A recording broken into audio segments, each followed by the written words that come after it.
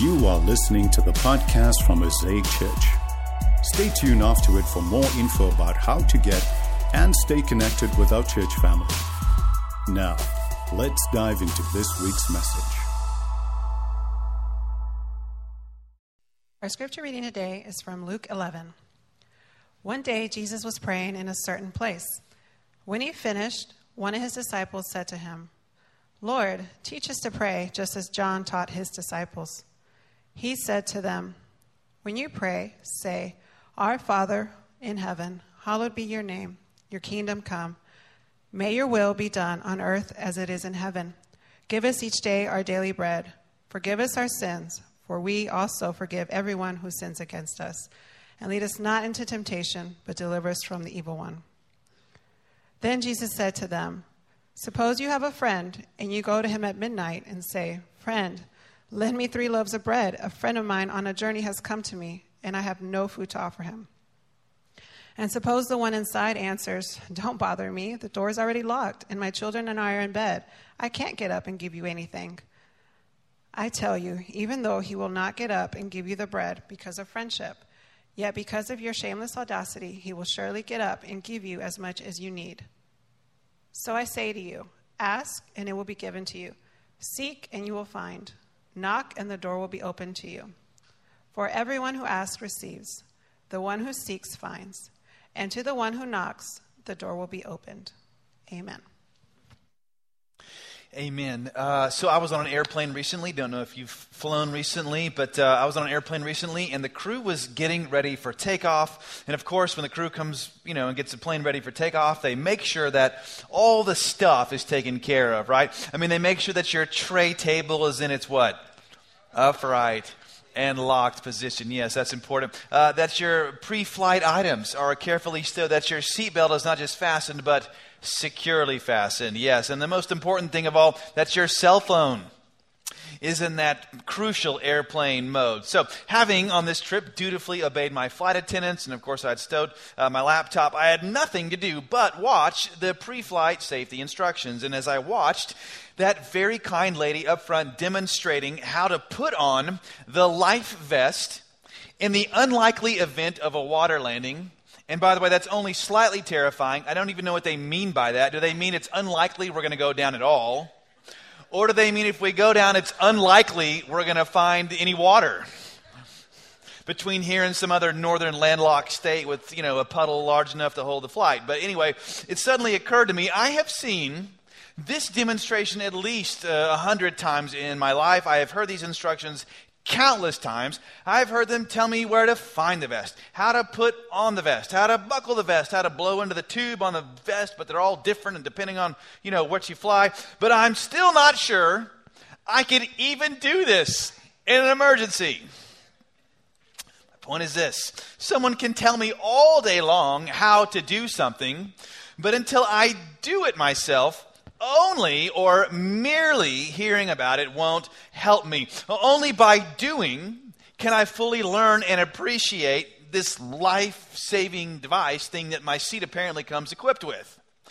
And so I think that prayer is a little, or actually a lot like that, but not in the sense prayer is just something that you put on in case of emergencies, but more in the sense that prayer is something that we hear talked about a lot, but less we've seen practiced, or even perhaps practice ourselves.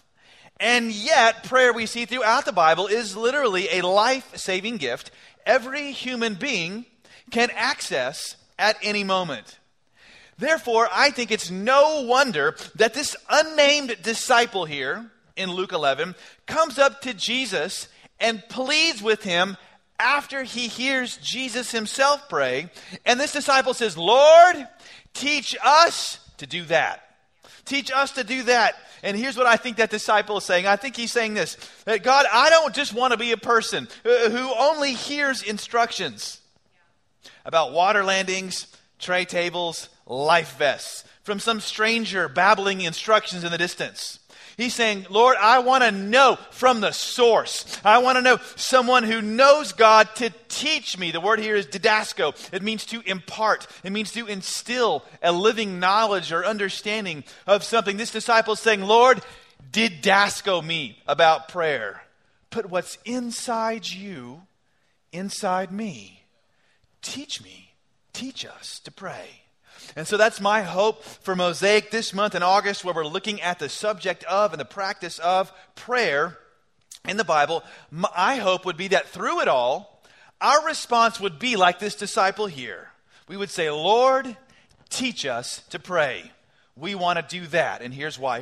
It's because as much as, I want you to hear this, as much as Jesus Christ came to teach us anything, teach you anything, as much as he came to teach us how to be people of peace, workers for justice, how to love our neighbors, even our enemies. Let me tell you, Jesus Christ also came to teach us to pray. Teach us to pray. Because as we said last week, I'll say it again, while prayer is no substitute for action, action is no substitute for prayer. And it wasn't in the life of Jesus either. So would you say with me, as we get going today, would you just say with me what these disciples said? And I'll say it with you out loud. We're going to say, Lord, teach us to pray. You ready? Let's say it with me. Here we go. Ready? Lord, teach us to pray. So Jesus is saying here in Luke 11, all right, y'all. You want to learn it? Here it is. When you pray, pray like this. Start like this. He says, Our Father in heaven, hallowed be thy name.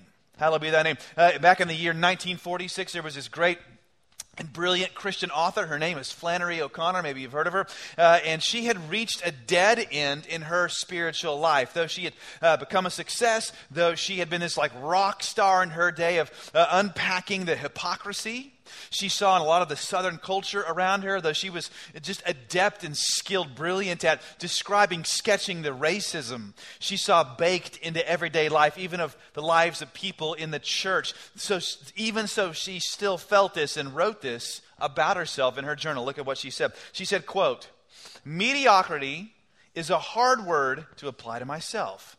I have nothing to be proud of yet myself. I am stupid. Quite as stupid as the people I ridicule in my stories. Now, at some point, I think we all feel what Flannery felt here. I think we all feel at some point, I am a failure.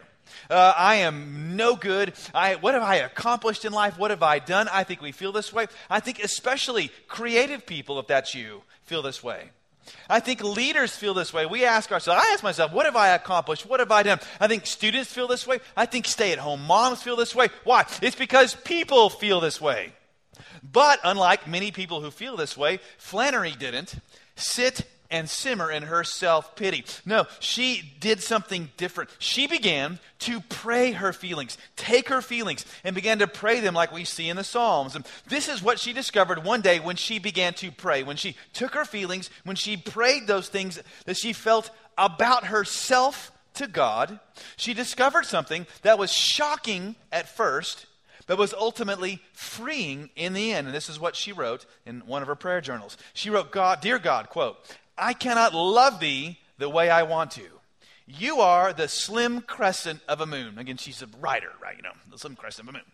That I see, and myself is the earth's shadow that keeps me from seeing all the moon. I do not know you, God, because I am in the way.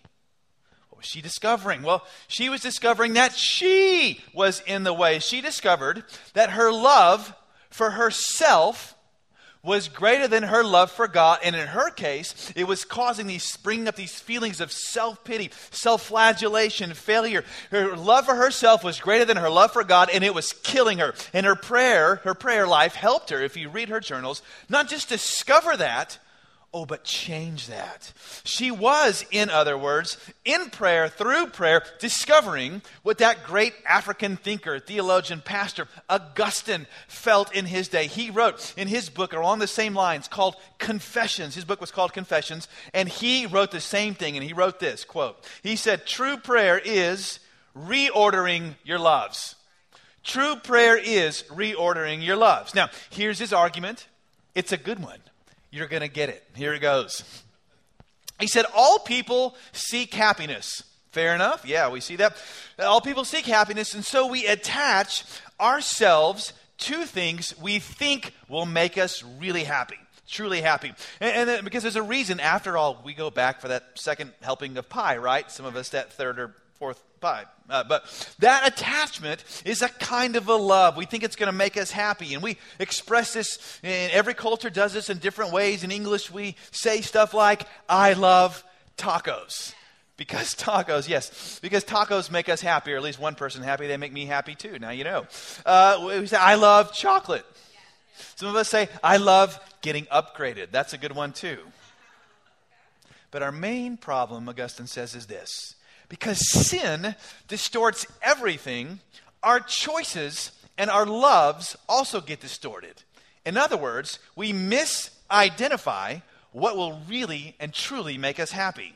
For example, you're a teenager, and so you think that like fitting in is what will make you happy. And let me tell you, if you feel that way, you're not alone. Man, there's so much pressure to fit in. High schools are full of so much junk, electronics, phone, TV, sex, vaping. Man, it goes on. And you think if I do what they do on that show, or I take what they take at that party, or I smoke what they smoke, maybe I will fit in. You love to feel accepted and fit in, or you own your own business. And perhaps you love it, and so you exploit your employees because you love making money more, or you love your career. You pay it more mind than you do your relationships, or your health, or children, or family. In other words, Augustine said this. He put it like this. He said, we either love what we ought not to love, or we fail to love what we ought to love, or we love more what we should love less, or we love less what we should love more. But at the center of all the misery caused by all of these, tainted loves, that was for all you Gen Xers out there, all these tainted loves stand one thing. We do not love God most of all. We don't, here it is, hallow Him. We don't make Him most or best or deepest or most central. And so here is the truth, that ultimate truth that Augustine drove at, which is this. He said that God, hear me, made you for Himself. And until you find your heart's rest and place in Him, you will be restless. Your heart will be restless until it finds its rest in Him. And so Jesus is saying here the same thing. If we will hallow God, if we will place who He is and praise God first and most and best for who He is. Now, somehow everything else like tumblers and a lock begin to fall into place. That is what Jesus is teaching about true spiritual reality and your human nature. And as a matter of fact, let me tell you, those in church history, you can read it, who have done this the most, and I'll go so far as to say, I'll bet the people in your life you know who do this the most are somehow the happiest people you know. They're somehow the most content people you know. Not that everything is right in their lives. Not that they don't experience pain or tragedy. Not that they even think everything is okay and right in the world, because they don't.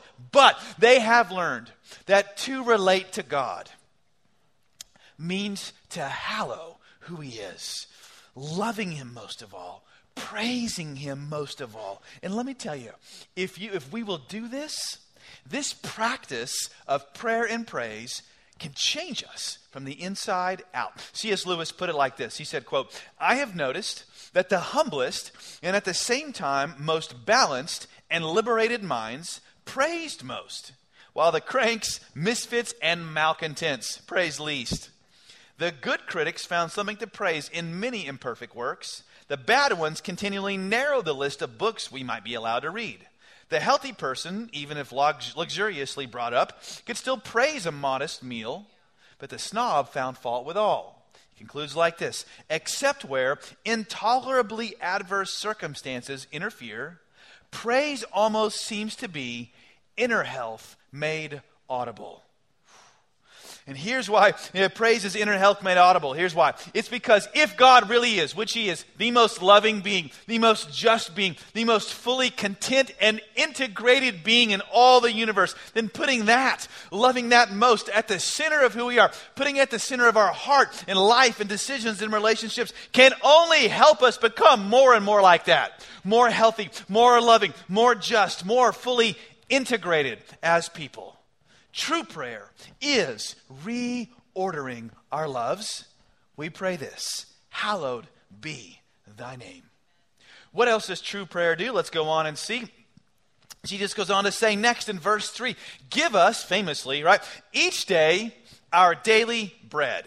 Now, this is only one line out of Jesus' whole prayer here, this thing that's known as the Lord's Prayer. But what I want you to see is this. Out of all these things, all these lines, Jesus could have brought his attention back to, circled back to. At the end of the Lord's Prayer, he circles back to one thing, and that is the whole daily bread bit. Look at how he goes on.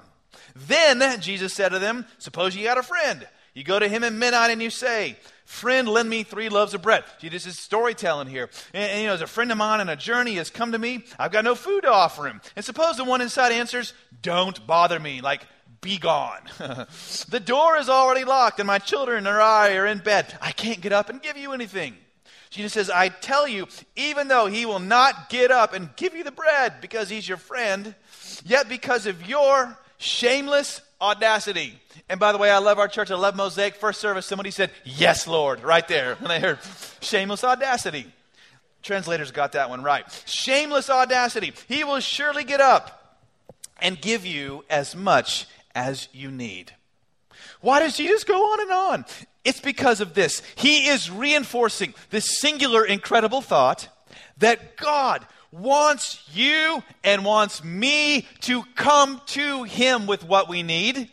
If not, beg him, pester him, annoy him until we get it. Bob Goff, you may know the name, is an award-winning writer and philanthropist, and he wrote this great book called Love Does. You should read it if you haven't. And in one of the chapters, he talks about a turning point in his life. And at this point in his life, he felt like he wanted to do something really big, wanted to change the world. And so, being a Christian person, having reordered his loves, he felt like God wanted him to become a lawyer. But the problem with that, of course, is that to be a lawyer, you actually have to get into law school. And the only problem with getting into law school for Bob Goff was this, in his own words, quote, I wasn't the smartest kid growing up. He took the entrance exam and he did so poorly on it that all of the schools that he sent his test scores to did one of two things. First of all, they didn't even write him back because he said they knew that I shouldn't even be doing this in the first place. Or the second schools, kind of category of schools, they went out of pity. When they mailed back his rejection letter, they refunded his application fee. Because his test scores were so bad, they figured anybody with scores that bad needs the money way more than we do.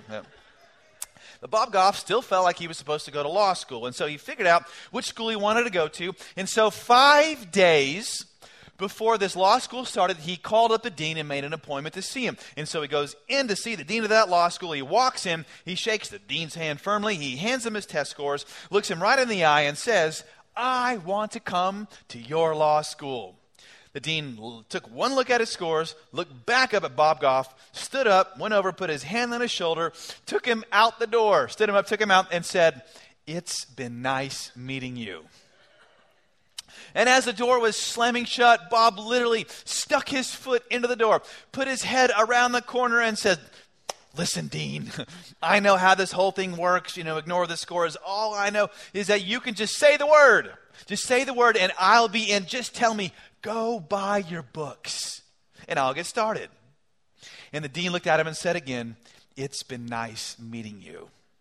The next day, 4 days before law school begins, Bob Goff comes back to that law school, that dean's office, and he parks himself right outside the office. And every time the dean would walk in and out, Bob Goff would pester him and say, just tell me, I know you can do it. Just tell me, go buy your books. Come on, just tell me to go buy them. And so nothing happened on the 4th day. The next day, 3 days before law school starts, Bob Goff did the same thing again all day, but nothing happened the 3rd day. And he comes back with 2 days left till law school starts. And by now, he has figured out the dean's schedule. He knows when the guy takes his lunch. He knows when he goes to the bathroom. He knows when his appointments are, all of that. Nothing happens that day. Nothing happens the day before. And then finally, the first day of law school starts, and Bob Goff thinks, okay, I'd better get there early. So he arrives by 7 a.m. He goes and parks himself on that same bench. And then, sort of shockingly, he finds out the dean didn't even come to work that day. Didn't even come to school. Bob Goff figures, I'm just going to sit here all day anyway. All day. And he does that all day for the first day, all day for the second day of law school, all day for the third day. And by now, Bob's getting impatient. If it were me, I'd have been long ago impatient. But Bob's finally getting impatient, and he's thinking, he says, 3 days behind in a school I haven't even gotten into yet. Something's got to give. Day 4 of law school comes and goes. Day 5 comes. And this day, and finally he's sitting there feeling real sorry for himself, and the dean comes down the hallway towards him. He hears the dean coming toward him, and he thinks, what's the dean coming toward me for? It's not his lunch. He doesn't normally go to the bathroom this time. And so while Bob Goff is looking down at his feet, thinking this, he looks up, sees the dean standing over him. The dean looks at him, winks at him, and says, "Go buy your books." And that's how Bob Goff got into law school. And he did so well, he's now an adjunct professor at Pepperdine. He's recognized as a U.S. diplomat for his work trying to end child trafficking and sex slavery around the world. He sold like a zillion copies of his book, his own life story. But it all began right there. Bob Goff bothered his way into law school. Bob Goff pestered, annoyed his way into law school. Bob Goff, to use Jesus' own words here, showed shameless audacity in his request to the dean. And so I think Jesus Christ, in effect, is saying here that God wants you to Bob Goff him. God wants you to Bob Goff him. Be shameless about what you're asking him for, believing for. Bring him your biggest hopes and your biggest dreams. God wants you to Bob Goff him. And the more I look at this week, the more that I saw this, that the people in the Bible who were the closest to God asked him for the most. Abraham asked God for proof. When God told him he was going to be a blessing to the whole world, Moses asked God to see his glory. David asked God for a whole kingdom to be established. And even when some of that cast of characters called the disciples, that rogues gallery, that group of ne'er-do-wells Jesus gathered, even when people like James and John, even when they asked Jesus for weird stuff like, Jesus, we want to rule the galaxy with you one day. Sit on your right, sit on your left. Jesus is like, maybe, but you're going to suffer between now and then, since you're asking. Even when they ask him weird stuff, selfish stuff, they still showed us something crucial, which is this, that those who know God best, walk with him near, somehow perceive that not only is he all-powerful, but that he is all-loving, that he wants to give good things. The people in the Bible who knew God best didn't ask him for the least. They asked him for the most. They asked him for the stars. And God is never, ever offended. Why? Here it is. It's because when we reorder our loves, we re-find our courage. When we reorder our loves, we re-find our courage. Let me tell you, when you hallow his name, when God becomes most, deepest, best, highest, central in your life, now, your inner health begins to return, right? And what is healthier in our lives than courage?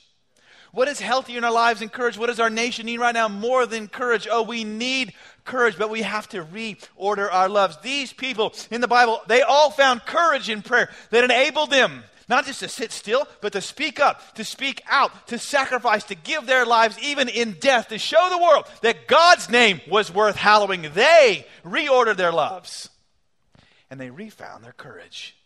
If you're saying today, Morgan, I want to do the same thing, let me tell you, you can. You can reorder your loves. You can re-find your courage if you'll do. If you'll pray, not just the last thing that Jesus shows us here, but actually if we'll do and pray the first thing Jesus shows us here. In other words, before we reorder our loves, even refine our courage, we have to do this. We need, most of all, to rediscover a name. Rediscover a name. Where does prayer truly begin for the Christian person? Here it is. It means to pray this. Our Father. Our Father. Jesus could have said when he's teaching on prayer, he could have said, begin like this. Oh, our great King. He could have, but he didn't. God is our King after all. Jesus could have said when you start praying, pray this. Our friend. He could have, but he didn't. He could have said, pray our shepherd, our creator, but he doesn't. When you pray our Father. Why? over in Matthew 6. It's a parallel passage to Luke 11. Just before Jesus teaches through the same thing here, teaches through the Lord's Prayer, Jesus shows us there are two fundamental ways the human heart comes to God. And each way, he's saying, shows up or is exposed when we pray. The first way he shows us is here in verse 7 of Matthew 6. Jesus says, when you pray, same context, do not keep on babbling like pagans, for they think they will be heard because of their many words. So he's saying there's a way that a kind of a person approaches God in a certain way, and it looks and thinks, this person thinks like this. They think, I will be heard because of my own because of my many words, because I somehow have earned the ear of God, or in this case, the gods. I will be heard because I do enough, I say enough, I pray enough. Jesus is saying they think they will be heard because they think they deserve it. The first way to God, he's showing us, the first way to pray would be to come to him then like a renter.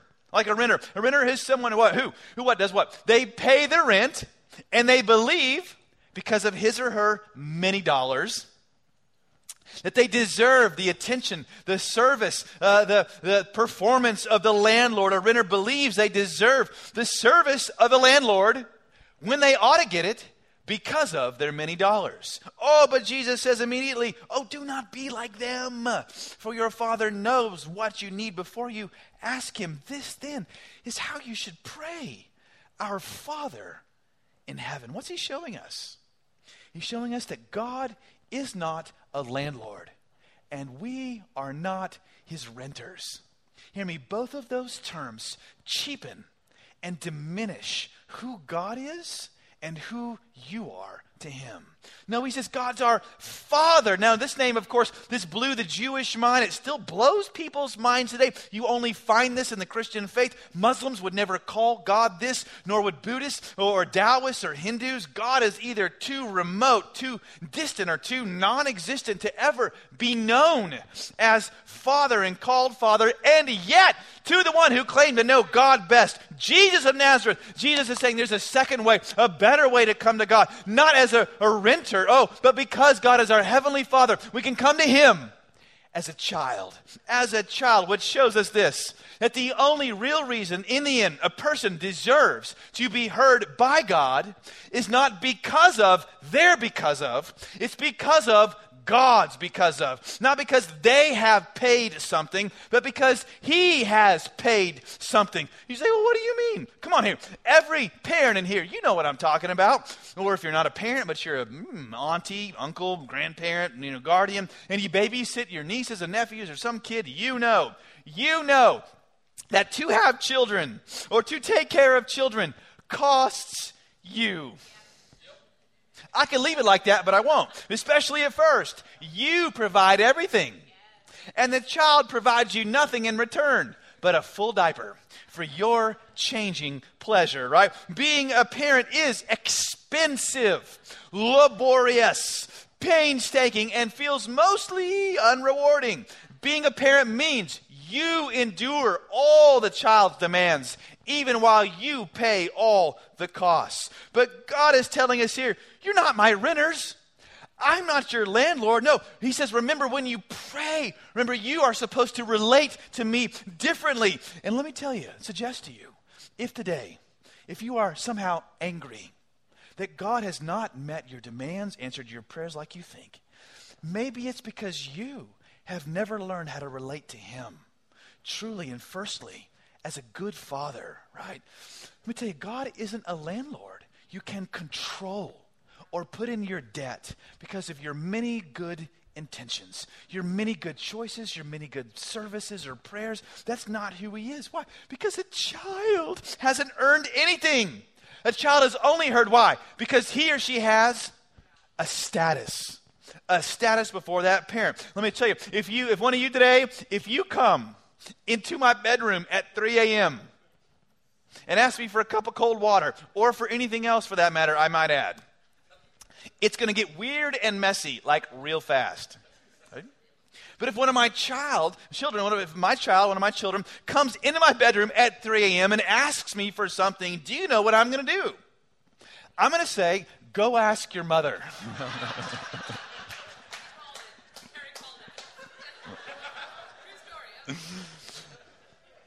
No, I'm going to, or at least a good father would respond to them. Why?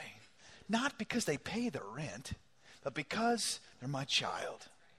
And if someone is God's child, hear me, it's not because they have done enough. It's only because God has done enough. The reason we can't actually, in the end, deserve to be heard is not because we have paid our dues, but only because Jesus, the perfect Son of God, has paid what was due. On the way to the cross, didn't Jesus live out what he prayed, what he taught us? Yes, in the garden he prays, God, I don't want to go, but yet not my will, but your will be done. Hallowed be, he's saying, your name. Jesus reorders his loves in the garden and finds his courage to go to the cross. And then on that cross, as he hung bleeding and dying for you, for me, in your place, this perfect son, child, becomes the ultimate outcast. As he was dying and bleeding, we hear Jesus pray and ask what we feel, and we ask, God, where are you? Why have you forsaken me? Here's why he's praying that. In that moment, he is cosmically, universally getting what we deserve for all the ways we live selfishly, act selfishly, don't love our neighbor as ourselves, don't love God as we ought to. He is doing a divine, supernatural exchange so that we can get what he deserves. As the perfect, flawless, and matchless Son of God, we can get the everlasting attention of the Father heart of God. And if for some reason today, let me tell you, if you aren't feeling like you're getting what you need or what you're asking for, I want you to know today, you can hear this. The reason isn't because that you're not loved. That can't be the reason. No, because you are loved. You have become, because of Jesus, now the child of God. And let me tell you, when you know that you are loved like this, isn't it easy to drop all those lesser loves that kill us and choke us? Isn't it? Yes, it is. And when we know, when we rediscover that name, we can reorder our loves and re-find our courage. We can do that. Let me tell you, don't just take it from the flight attendant up front today. Put this on for yourself. Put it on for yourself.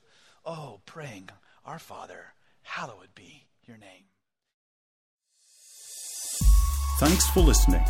For more info about how to get and stay connected to Mosaic Church, please visit us online at www.mosaicchurchaustin.com or download our app from your app store.